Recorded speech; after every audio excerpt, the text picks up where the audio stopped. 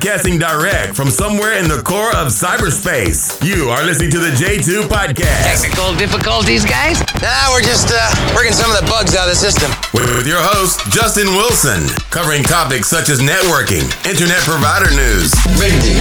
A computer. Every 12-year-old kid in Miami has one. and everything in between. All systems ready.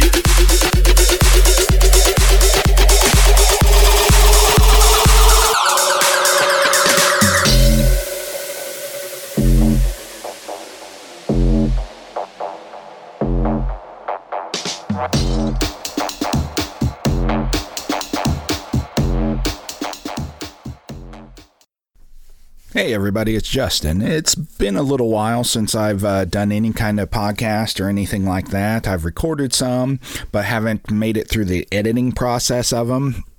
Anybody who's followed me on Facebook knows we've had a big deck project going on here at the house.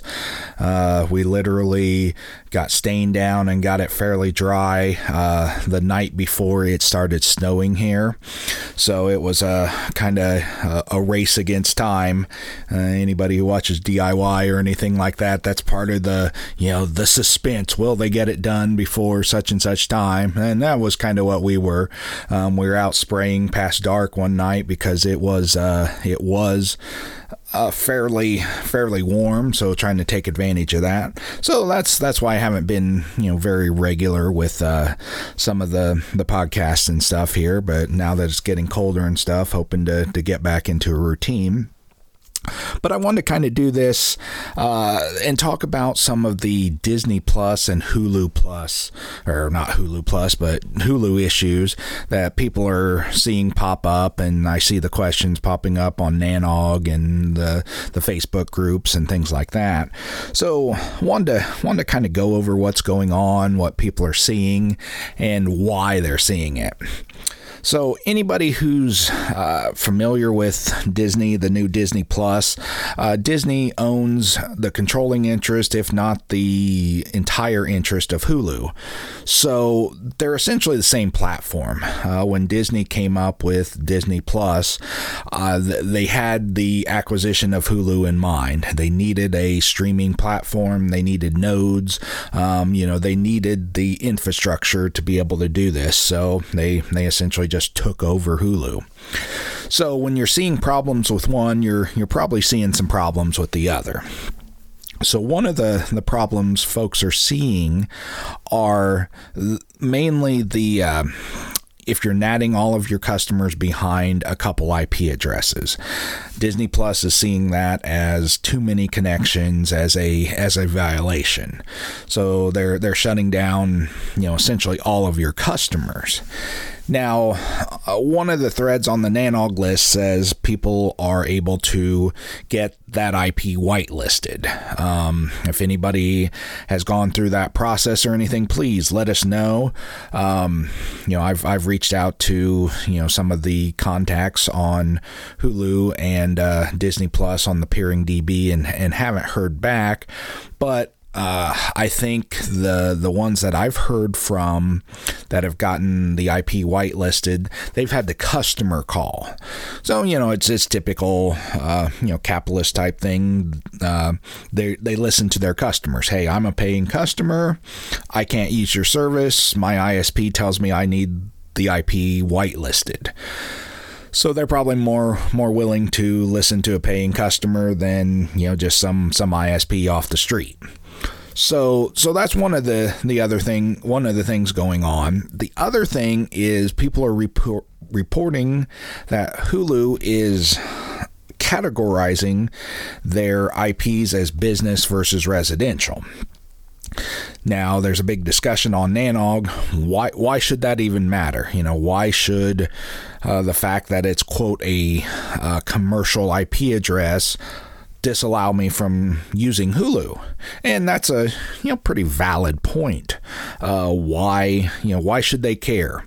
Folks are saying, well, maybe they're coming out with a business type product for, doctors' offices, waiting rooms, whatever. And maybe that's part of the grand strategy. XM radio has an XM business type thing. Of course, it's more money. Licensing is a little bit different, that sort of thing. So you kind of have those two problems going on. So what's the fix for it? Well, like I mentioned earlier, one of the fixes is getting your NATed IP address whitelisted. Who knows how long that'll work? You're kind of at their mercy. So you want to be able to have a long-term fix. So what are your long-term fixes? One is IPv6. Like it or not, streaming services like IPv6. So if your customers have IPv6 addresses, then they essentially have public IP addresses. So they're not going to get, marked because there's too many connections coming from them. That sort of thing. So kind of definitely look into IPv6. The other issue or the other kind of fix for this is doing one-to-many NAT maybe at each of your towers. So now instead of, say, 500 customers going through a single IP address, if you have 10 towers and maybe they're equally, spread, your customers are equally spread apart, maybe, you now have 50 customers coming through a public IP address.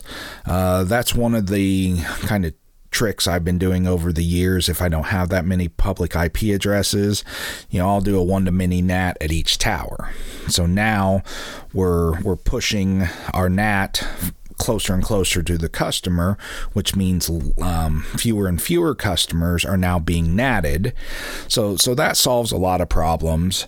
So kind of look into that. I've done some blog articles and things like that on one-to-many NATs. It's fairly easy in a MikroTik, fairly easy in Cisco. A lot of other platforms, it's fairly easy enough. I haven't done it much on Ubiquity, but it should be easy enough to do. So yeah, kind of one of the things going on in the internet world. So wanted to talk about that and kind of ease myself back into the the recording thing. And thanks for listening.